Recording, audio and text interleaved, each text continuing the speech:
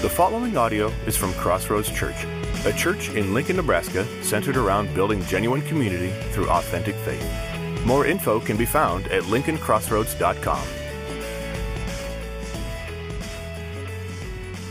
I'll tell you what, it's been a fun week. Anybody else have a good week? I know sometimes life is hard, but sometimes you just got to remember. Anybody have a good week this week? Yeah, good. All right. So we got some people who had a good week. We have some who are just like not hand raisers. You know, I feel you there, okay? You had a good week too. Don't want to leave you out. But hey, we had Easter last Sunday, and Easter is always an exciting time. And I'll tell you what, it was super exciting. So we had a number of people last week just raise their hands, say, I want to follow Jesus. I want to make a commitment to follow Christ. We had a number of people that we had at the ladies' thing. They had their thing. And it is a super exciting time. And you know what it reminds me? It reminds me that God still changes lives. Amen? God still changes lives. And I want to talk a little bit okay, but now what? Now what? So I give my life to Jesus, but what does life after Easter look like, right? We talked about we're no longer just Palm Sunday people that just kind of celebrate, the party. We're not just Holy Saturday people who just go around like remembering the death of Jesus, but forgetting the life we have in him. No, we're Easter people. We live in the life of God. But now what does that look like? If you've been walking with Jesus very long, maybe you've been walking with Jesus for, maybe you're one that gave your life to Christ last week or made a new commitment, or maybe just on Friday, you're 2 days into this new commitment for Jesus. And maybe even you, but definitely for those of us who've done this Jesus thing for quite some time, you ever had this thought? Like, what does the Christian life, what is it supposed to look like? What's it actually supposed to look like? Is what I'm living in my life today, is this all that it is, that I live my life and I be nice and I go to church and I pray sometimes? Like, is this what Jesus died for me to experience? Is this his grand master plan as he looked at how I live my life today and said, yep, that's it. That's the best thing that I could come up with, and I hope you enjoy it? Or did he have a richer experience than even the one that I'm living today? Now, don't get me wrong. This isn't coming from a pessimistic side of things. There's some of you like, man, I'm loving my life with Jesus. But did you know in Christ there is always more? Maybe you're like, man, I love Jesus, I love life, and things are going good. But guess what? Can I just encourage you? God has more for you today, friend. If you've been following, maybe in worship, you just said, God, I'm giving you my life fresh and new. And you recommitted your life. You don't need an altar call. You don't need to come down to the aisle. You don't need to mark a box. You just right there before you and God said, God, and your new relationship with God, your new journey of following God is no more than 10 minutes old. Listen, let me just tell you, there's more for you. But if you've been serving Jesus for 100 years, I don't think that's anybody in here. But if you have been, there's more for you still. There's more for you still. I'll tell you what, I've been experiencing that more my whole life. Not that I have it all, but it's like it's like I'm going with God and like things are good, and then all of a sudden he just like opens a door I just didn't even know was there. Anybody else have that experience before? Like you're like, man, things are going, then God shows us, and I just believe that right now in this season of the church, God wants to open some doors for you that you didn't even know were there. That there's some newness and there's some richness that God is leading us into, and I'm just pumped about what that's going to be. Let's pray. God, we praise you and we thank you that you are a God who just always has more. God, we cannot get to the depth of the richness of who you are and your character and your will in our lives. God, I thank you for that. It could feel overwhelming, but God, if we just relax and lean into you, God, it is just a joyous experience of your life and power available to us, and we just thank you for it. Lord, I just pray that not only now, but as we move forward, Lord, that you would you would teach us some things about the richness and the fullness of the life that you really did come that we would live. God, we thank you that you always lead us into truth. In Jesus' name we pray. Amen. Amen. You know, there's a question that I've asked often. It's not deeply spiritual or theological, but the question I've just pondered myself is, what does the word crossroads mean as it pertains to the name of our church? And I've thought around like, well, we're not even fully at a crossroads. We're more like a T intersection, right? Like, so it's not, try not about that. And man, you know, you could do things like, you know, when you're at a crossroads in life, come to Crossroads Church, right? Like you could play some nice cliche things or, right, follow the road to the cross. I don't know, you can come up with all kinds of stuff. But so in that conversation, though not a very serious one, Beth and I have had, about a year ago, Beth says to me, she's like, hey, in my quiet time, in my time with the Lord today, my Bible reading, I read this verse. It's like, it could be a theme verse for us because it has the word crossroads in it. I'm like, okay, here, shoot, what do you got? And this is the verse that she read. So this is what the Lord says.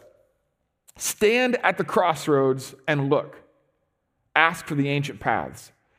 Ask where the good way is and walk in it, and you will find rest for your souls. And I'm like, cool, that's a cool verse. Jeremiah 6:16, that's a cool verse. But here's the thing, I will say this, I did not recall ever hearing or reading that verse. I know I have, like I've read through the Bible, I promise. I've done it a number of times, but I don't ever recall that verse. And I think part of it is buried, and this is gonna be our theme verse for a while, so we're gonna explore this a little bit more, but in the weeks to come. But part of it is the verse is set in this prophetic chapter talking about the destruction of Israel and the fall of Israel and of Jerusalem and so, but here in the middle of this verse and so I just never caught it before. But since then, and maybe it's, you know how you buy a certain type of car, make and model of a car, and you've never even seen one before, but as soon as you buy one, they're everywhere. You know what I'm saying? Like I think that happened with me to this verse. Like I'd heard it, and Beth mentioned it as if it was the first time I'd ever heard it or had it mentioned. And then, like in the course of last year, like 2 or 3 times, I've heard this verse referenced or taught on. And so I've kept coming back to it, and I've been looking forward actually to really lean into this for a little while. And I'm excited to jump into that with us today. Because I really believe that what this points to is something that will give us a grid, give us a foundation, give us some tangible things, some practical things that are going to help us experience the fullness of life that God intended for us to walk in. Like I take Jesus at his word. I believe in the promises that he's given us. And that if I'm not walking in them, then maybe it's not his problem. Maybe I'm not actually walking exactly as he's laid it out for us. And so we're going to look a little bit, there's some interesting phrases in this verse, right? Like ancient paths and the good way. Like, what is that even talking about? And we're gonna explore some of that ancient paths and the good way. But I want to start out by looking at what this verse is telling us to do. Again, the context is that of Jeremiah saying, "Listen, you've lost your way." Of Jeremiah talking to the people of God and saying, listen, your lives look more like the people around you. Your lives look more like the nations around you that aren't serving God than they look like the path that I've laid out for you. There's something wrong here. And so, like, you're not going to reap the reward of that. You're not going to reap the benefit of that. And that's really a polite way to put it. Let me share what he actually says. Really, in Jeremiah chapter 6, read it later on your own. It's very, very strong language. Flee for safety, verse 1. People of Benjamin, flee from Jerusalem. I will destroy daughter Zion, verse 2. Verse 4, prepare for battle against her, speaking to the nations that are going to come towards her, the city. This is what the Lord says.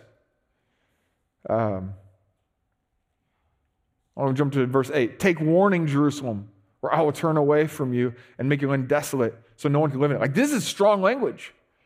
And yet, and I know sometimes we get this idea that in the Old Testament we see this angry, mean God, right? And in the New Testament, this nice, loving God, right? That's not what it is, because this is what he's realized, is that Israel had turned their hearts from him. They'd rebelled against him. They disobeyed him, and their hearts were far from him. It says, and listen, this isn't what I designed for you, and you're going to reap the benefits or the consequences of this. And yet, even in this prophetic judgment, there's a verse in there that's so important. One little verse in there. See, he says, he talks about how miserable they are, how they've turned from God. Verse 13, from the least to the greatest, all are greedy for gain. Prophets and priests alike, all practice deceit. Again, it just keeps on going on. I'm not going to stay on there.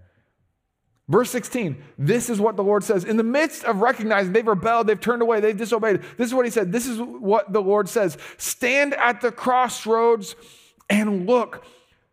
Ask for the ancient paths. Ask where the good way is and walk in it, and you will find rest for your souls. He's like, there's judgment coming, but I want to give you one more. I want to give you one more chance. I'm not giving up on you, Israel. I'm not giving up on you, Jerusalem. Listen, like, your lives don't look anything like what I've asked you to make them look like. They look like everybody else in the world's lives, and that's not what I've called you for. I've called you to walk a certain path, and you're nowhere near it. So just come back to the path. Come back to the good way. Walk in it. But the last phrase, I don't think it's even on the screen here. The last phrase in verse 16 says this, but you said we will not walk in it. Verse 17, I appointed watchmen over you and said, listen to the sound of the trumpet, but you said, we'll not listen. And then he goes on to say, there's consequences for rejecting the life of Christ, of God. Now, this seems heavy, right? Like, whoa, that's not what I was getting ready for, right? I want the fullness of life. I want the richness of life. Well, here's the deal. Like, in the midst of a world that sometimes it just seems like, whether you want to look at the church, whatever that means, I think a better idea is to look at my life and say, is my life any different than the average person who does not believe in Jesus? Is it just like I look like them, except I believe Jesus exists and I go to church on Sundays? Or is there more to this?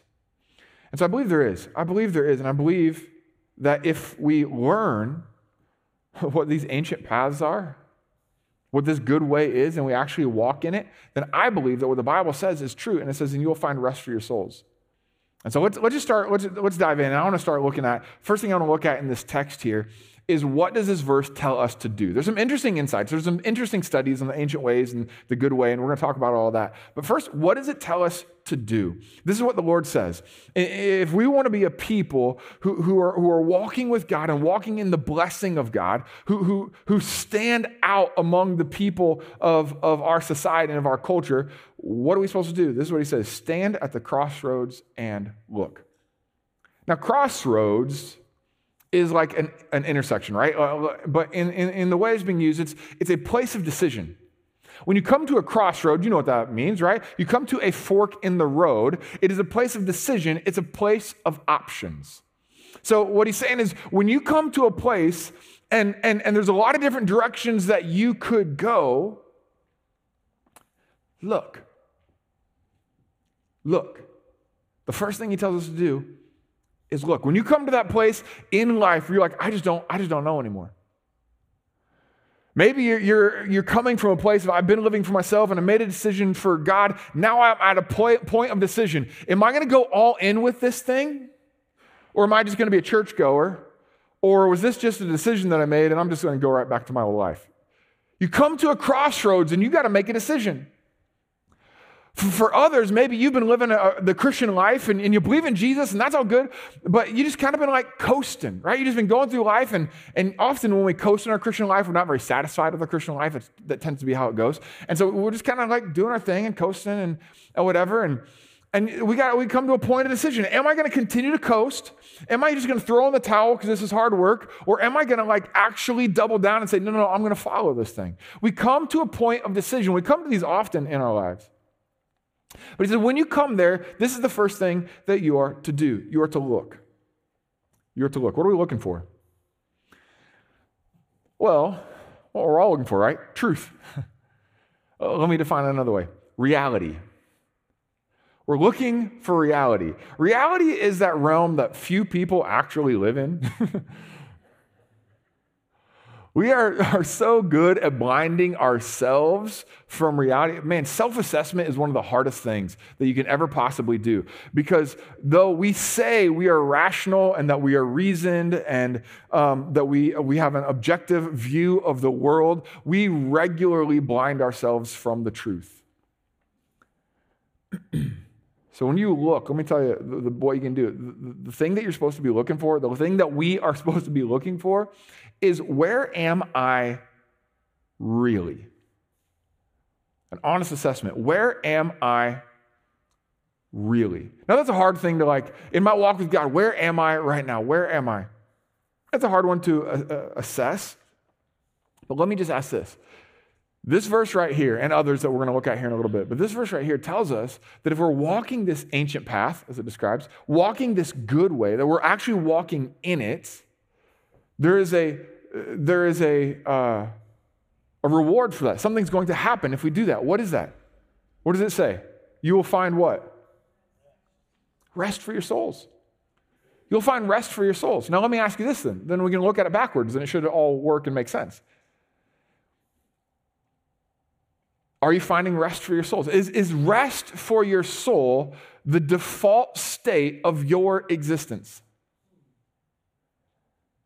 See, what we find in the Word is that if we're following these ancient paths, if we're walking this good way, right?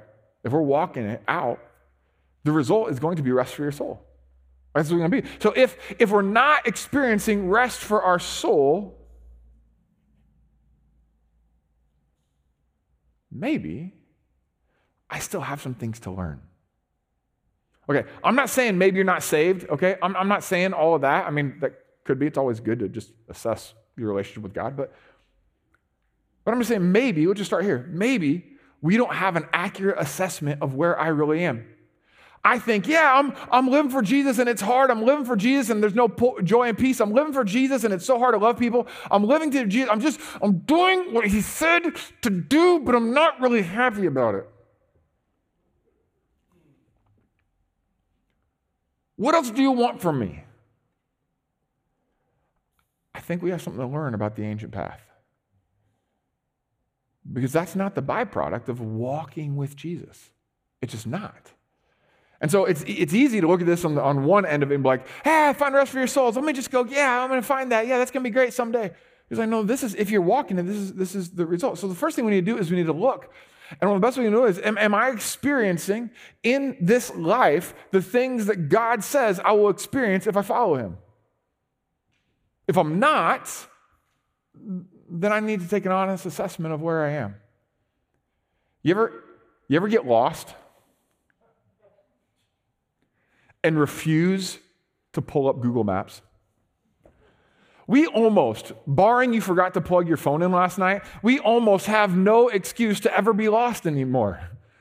We've always got a tool in our pocket to tell us exactly where we are, and yet some of us refuse to pull open the map and actually get an honest assessment of where I am right now. And that's what we do with our spiritual lives sometimes. Like, I'd rather just like go to church. I know the way. I don't even need to turn. And your wife's over there going like, honey, I think we should probably, I don't need to ask for directions. And we do it with our spiritual lives like, no, I'm good. I know how this thing goes. I've been on this road for a long time. I know how this goes. And yet, if we're going to be honest, if we're actually going to look, when we come to that decision point, we have to be willing to look at ourselves and go like, wait a second, I thought I was on the way to the mall, but I'm in Waverly, so I don't. Like, you can just keep on walking and hope that you get there someday. But inevitably, you're going to end up in the Canadian border and go, I don't think this is the way to the mall, right? Like, we have to be willing to look at where I am and to assess the possibility that the path that I'm on right now isn't leading to where Jesus said, I want to be. First thing we got to do is look. Jesus said, let me come New Testament for us here. Jesus said in Matthew chapter 7, verse 13 and 14, it's a text that many of us are familiar with. He says, enter through the narrow gate. For wide, I want you to notice this, wide is the gate, and broad is the road that leads to destruction, and many enter through it. In essence, like, it's easy to not follow Jesus, right? The call is, hey, do you want to do whatever you want, however you want, whenever you want? Hey, there's this big old door. Come on in. There's plenty of room for everybody. It's a great invitation. But for those of us who've tried that door, well, you've tried door number one. Behind door number one is the ability to make all the decisions you want, however you feel like it. Fine print. Yeah, you'll probably be miserable. You'll wrestle with depression, guilt and shame are constant side effects. Let's try door number two. How about door number two? All right. Door number two is the narrow gate. So it says, for wide is the gate and broad is the road that leads to destruction, and many enter through it. Verse 14, but small is the gate and narrow the road that leads to life, and only a few find it. Here's something that I've not always seen in this text, and that is they speak of a gate and a road. Two different things, a gate and a road. Now, I don't want to read too much into this, but I think there's something here. See, Jesus says, I am the gate, right? He uses the shepherd illustration that anybody who comes in has to come in through me. I am the gate. I am access into the life of Christ. I am the access into a life of salvation. He says, come and enter through me. But he says, narrow is the gate, and small is the gate, and narrow is the road that leads to life. And if you find it, here's the thing. See, I believe there's some of us who've come in through the narrow gate, but we've kind of stepped off that narrow path. I'm not saying we're like roaming in on the big, broad highway to hell. I'm just saying we've come in through Jesus, but we've just gotten a few steps off of the path. Like, he's got a plan for us. He's got a way marked out for us. And on that path, you stay in that path. And I picture it, and I don't know what you're picturing when you hear that, but what I picture is like you open the broad gate, this huge gate, and it's just highway. You just get on, and people are doing what they want. It's fantastic. Go wherever, right? It's broad. We all know that the end of it is a giant cliff. It's not a good road to take. But then we open this narrow gate. It's a little bit hidden. It's overgrown. And you open it up, and there's this rich, just lush forest. And there's just this narrow path. It's like a footpath. There's like this narrow path that leads through it. And Jesus says, hey, come on in through this gate. I'm the gate. Come on in. And you come on in. He's like, now just follow this path. And we start following the path. And let me tell you what, this path is going to be the richest. There's views on this path that you can't get any other place on the planet. You're gonna experience the fullness and the richness of this life. Now, it could be tight, and you might have to like squeeze around corner. Like, it's a narrow path, but trust me, it is fulfilling. It is rich. It is satisfying. There is purpose, and there is life. There is joy. There is rest. There is peace on this path. And some of us, we've come in through this narrow little gate, and we started walking, and then, but next thing you know, we like eyes go down, and then you're like, okay, let me just take this little step. Okay, oh, whoa, there's a tree there, so I better, okay. And we start navigating this based on where we feel we are, and we never look up and go, oh, I am lost in the woods. We've got to recognize there is a path. And it actually affects the decisions that we make, the actions that we take, the motivations of our heart. And he says, if you walk this path, there's life. First thing we got to do is look. We got to be able to assess where we are, honestly, truthfully.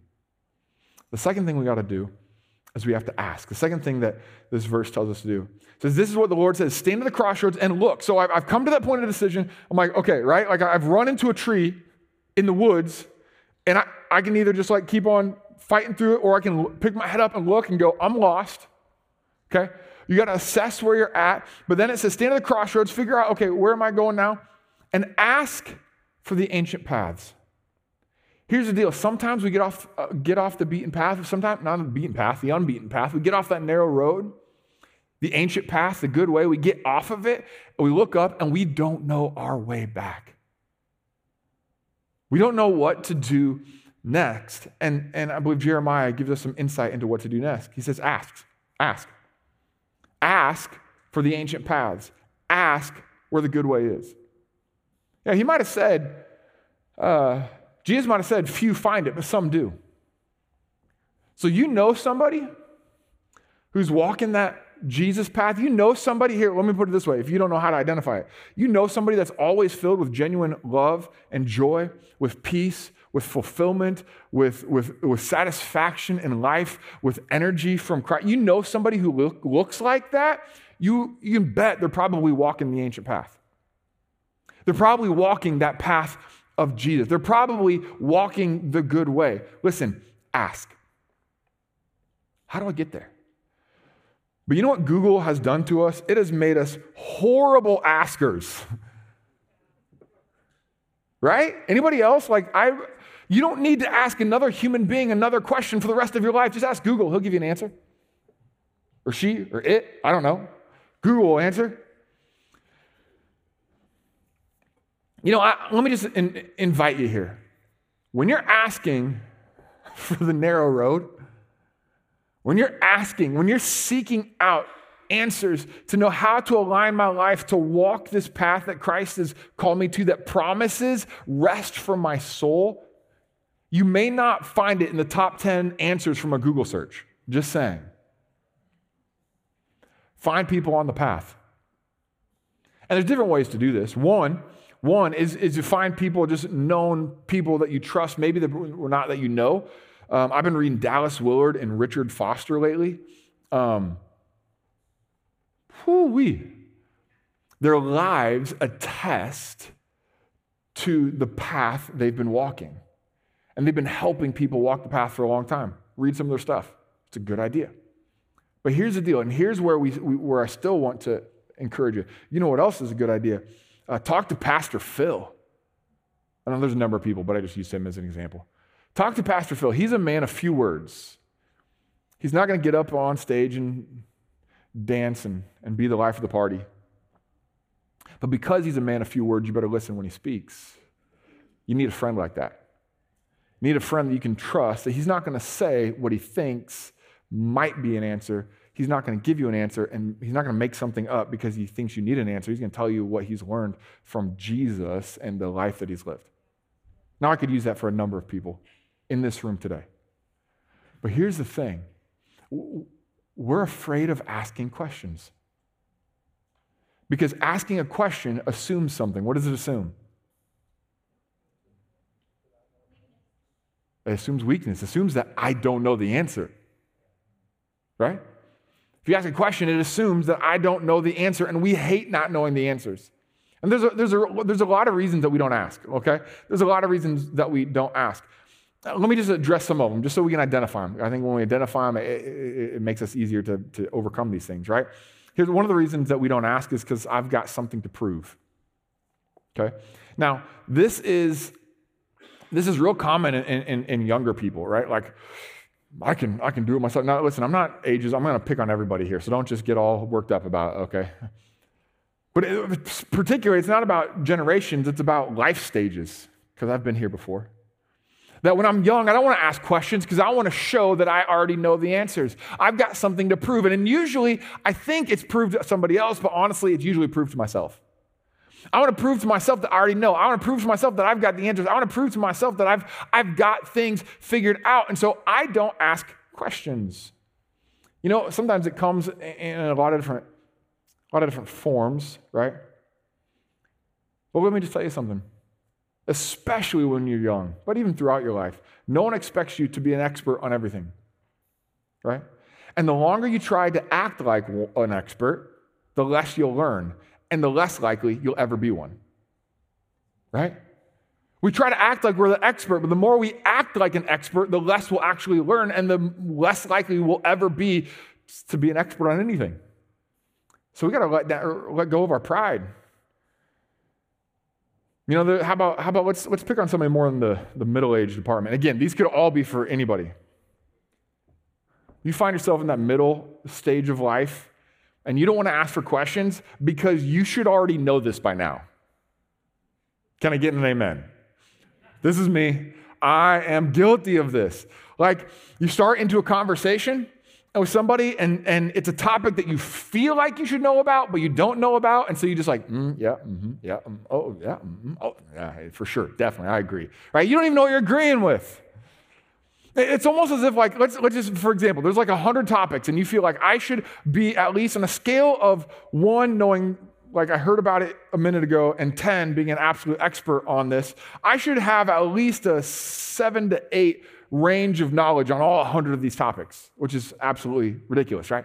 But we feel that way. And then so when somebody engages us in something that we don't know about, or we want to learn about something, we ask Google because it's safer. Or we read books, which is a step better, but we don't want to engage people, the community that God gave us to sharpen one another, because we're too intimidated to acknowledge that I don't have all the answers about everything. I should already know this by now, right? But guess what? We do this when we're young, and we do this when we're old as well. Let me just to get this off, I just need to get this off my chest. I don't know how to change my oil. Okay, I'm just acknowledge it right here, right now. I'm no longer going to pretend that I know anything. When you start talking about your car and I do this, oh yeah, I'm lying to you. I don't know anything.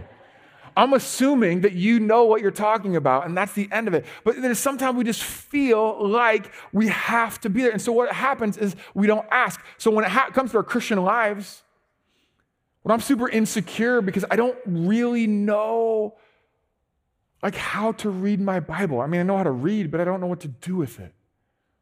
I feel insecure because I know prayer is talking to God and there's no like formula or anything, but I don't want to admit to anybody that I can't pray more than 90 seconds and not run out of things to pray for. And so what happens is we stay in this place of immaturity, non-growth, because we're afraid to ask for the ancient path. Somebody show me how to do this thing. There's another one. Again, it tends to be in the older stage of life, but it hits us in all kinds of places, is I just have more experience. I just have more experience than anybody. I don't need to ask questions because I already have more experience. And the older you get, the more this can tend to be something, not always, can tend to be something, because as you grow and older and mature, you ought to be in maturity overcoming that kind of thinking, right? But we don't always get there. Sometimes, like, I can't learn from you. Like, let's say this. Let's say you're on a giant scavenger hunt in all of Lincoln, okay? And there's 1,000 clues scattered all over town. And they're all leading to one prize. They're leading us to one location, okay? And people all over the city are starting right where they're at, and they're searching for, on your market, set, go, and you start searching. You're right here at Crossroads, north side of town. You're looking all over the place, and you're going, you're finding, you got all these clues. And a week later, you haven't figured out the prize yet, but you're looking at it, and okay, I'm getting closer. I'm narrowing it down. And then some kid that started out like 14th and Pine Lake way out there has been looking for 30 minutes and finds a clue that gets him closer than you have been searching for a week. And you're like, ugh. Would you ask him to share the clue? Honestly, most of us don't. Because what does that kid know? I've been searching for a week, and you're going to think I've got something to learn from that kid who's been doing this for 30 minutes? Truth is truth, regardless of what package it comes in.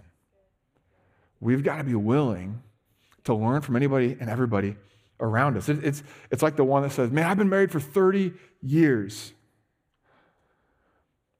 What do I have to learn from that person who's been married for 6 years about marriage?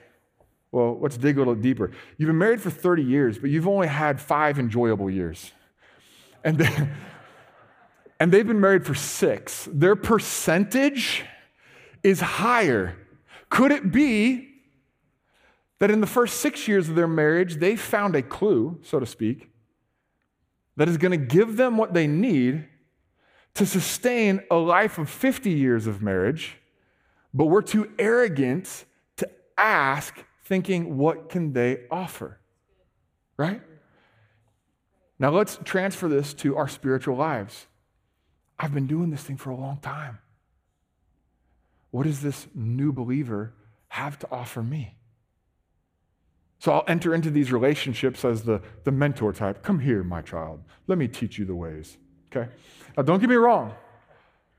In my reference to Pastor Phil, I treat him with incredible respect because of his experience and his age in his life with Jesus. I highly honor his experience and all that he has learned. And so I put him in a very, very high place, along with a number of people here at this church. Okay? I'm not saying we just are casual with those who deserve respect and honor. But I am saying, as if you are sitting in that spot, let's be careful not to exclude ourselves to the point of not learning all that God desires for us to learn, and we find ourselves stuck in the woods, too afraid to admit that somebody else might have a key that might lead me into the ancient paths. The path that leads to rest for the soul. So, first thing we do, we got to look. We have to accurately assess where I am. Are you on the path? Here's the best way to answer. Some of us, you want to look at your lifestyle. You want to look at, I'm at church right now. What do you mean I'm on the path? I'm here at church. No. You got to ask, you got to look at the results. Is the life that you're living rest for your soul? Like, I stumble upon moments of rest for my soul. Good. While you're in the woods, you stumbled across the correct path every once in a while. Fantastic. Enjoy it. But there's a way to stay on that. Is the default position of your life rest for your soul? That's the life of the path. We have to accurately assess it. We got to look. You come to that crossroads, you got to look. And the second thing is you've got to ask. Ask for the ancient paths. Ask where the good way is. Because friends, sometimes we just need each other. The next thing we're told to do, this is what the Lord says: stand at the crossroads and look. Ask for the ancient paths. Ask where the good way is. Number 3, walk in it. Okay, I'm going to have more to say. This walk in it part is going to be where we're going to spend the majority of our time in the next several weeks. We're going to get very, very practical with some practical principles of people who are faithfully following Jesus. We're going to learn some behaviors, learn some practices that we can incorporate into our lives that will help us experience Christ on a regular and daily basis in a way that we find true rest for our souls. Does that sound good to anybody else? See, Jesus promised this, and it sounds so similar. He says, "Come to me, all who are weary and burdened, and I will give you rest. Take my yoke upon you and learn from me, for I'm gentle and I'm humble in heart, and you'll find rest for your souls. For my yoke is easy and my burden is light." Now, here's another one, right? We ask, here's the test. Are we living a life that is the default is rest for our souls? Is the Christian life an easy yoke and a light burden? If it is not, then it's not the Jesus way. Right? It should be that straightforward. So this is, again, we got to look. We got to ask, can somebody help me? Can somebody point me in the right direction? You know, I mentioned I was reading some Dallas Willard. I want to read you some insights into this life that he's written. It says this: one of the greatest deceptions in the practice of the Christian religion is that all that really matters is our internal feelings, our ideas, beliefs, and intentions. It is this mistake, more than anything else, that divorces salvation from life, or in other words, the path, or the gate from the path. And it leaves us a head full of vital truths about God and a body unable to fend off sin. There's more. We make such an emphasis on our internal life, and it is critical. Jesus put that emphasis on our internal life. But here's the problem, is that we have this bad habit of every time somebody does something poorly, we dismiss it as evil. Right? You see that pastor who embezzled all that money and robbed from the church? That crook? I'm not giving the church a dime. Okay. But could it be that you're stepping off the path because there's a pathway of generosity that you're going to forfeit the blessing of? Man, I've heard this before. When I don't read my Bible daily, I just read my Bible when I need answers and when I feel like it, because I don't want to force myself to do this for sake of not being legalistic. I hope you don't brush your teeth with that same theory.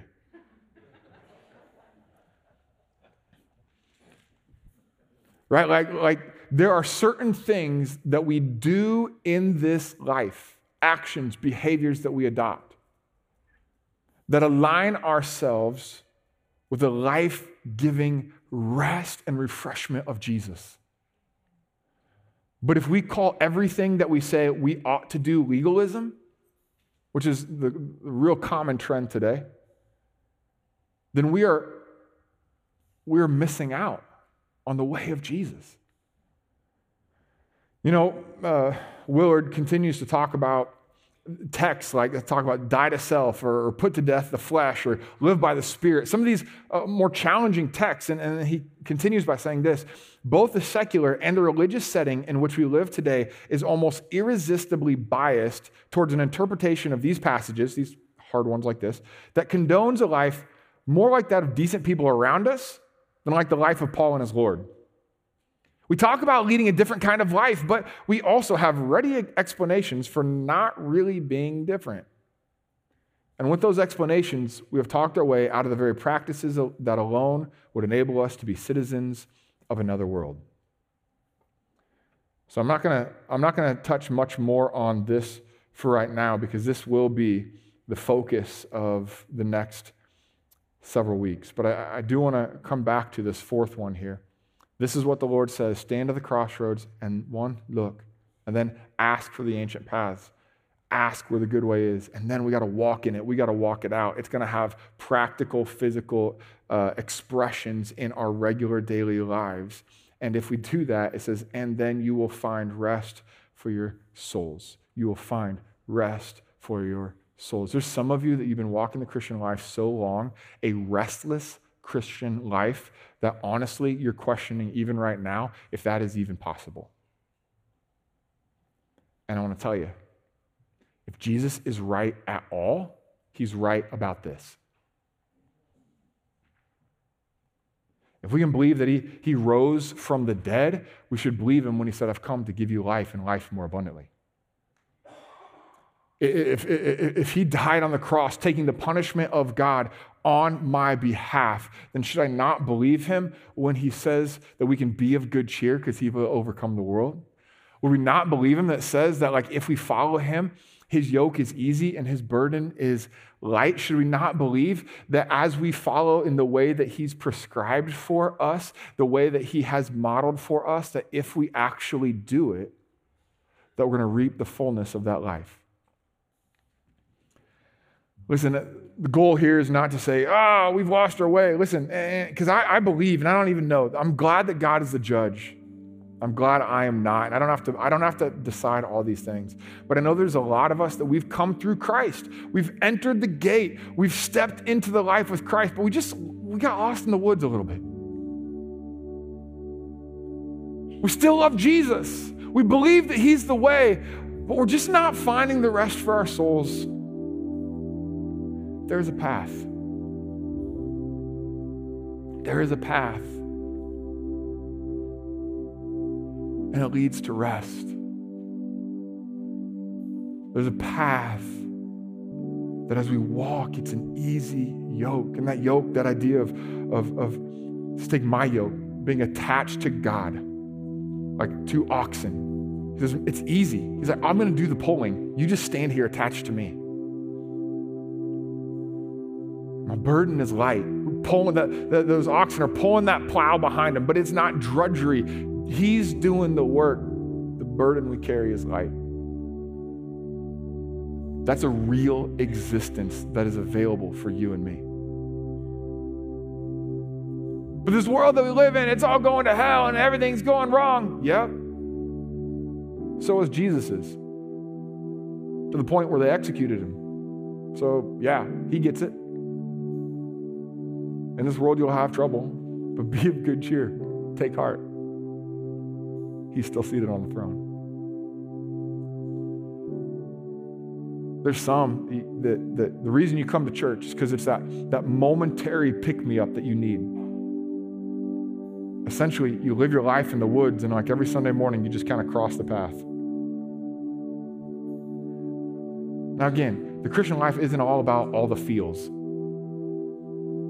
But it is about a deep-rooted sense of peace and rest, hope and joy that you don't have to come to church to get, that is available to us every day. We gotta look. If we're too busy looking at the trees, if we're too busy staring at our feet, we don't look, if we don't ask, man, I need some help. I don't know how to X, Y, and Z. Then we're never going to find that path. So this week, we're going to talk about what that path is over the next several weeks. But this week, I just wanted to kind of prime the pump to get us thinking and get us in a place of humble surrender. Like, God, I'm open to the idea right now, God, that where I'm at, the path that I'm walking on, God, that there's more richness and there's more fullness. Maybe you've given up, that you're just going to be dissatisfied with Christian life and it's going to be painful drudgery your whole life. Listen, I'm here to tell you it doesn't have to be that way. Are we willing to submit to his leading? Are we willing to learn and grow to find the rest that he's offering? Let's pray. God, we thank you so much for your word to us today. We thank you for the richness of Jeremiah 6:16. That even if everybody else around us is stuck in the woods or taking the wide road, God, that you've opened the door, you've opened the reality, you've made this invitation. Come and walk this path that leads to rest. Father, would you draw us in this very moment, draw us now. Maybe even to the simple reality, the simple acknowledgement that there's just still more I need to learn. There's more I need to grow in. There's things that I'm not seeing correctly. God, I'm coming. I'm in you. I came through the door, but I'm a little lost in the woods. I want to follow you the way you wanted me to follow you, the way that brings life and hope. God, this is our prayer. In Jesus' name. Amen. Amen.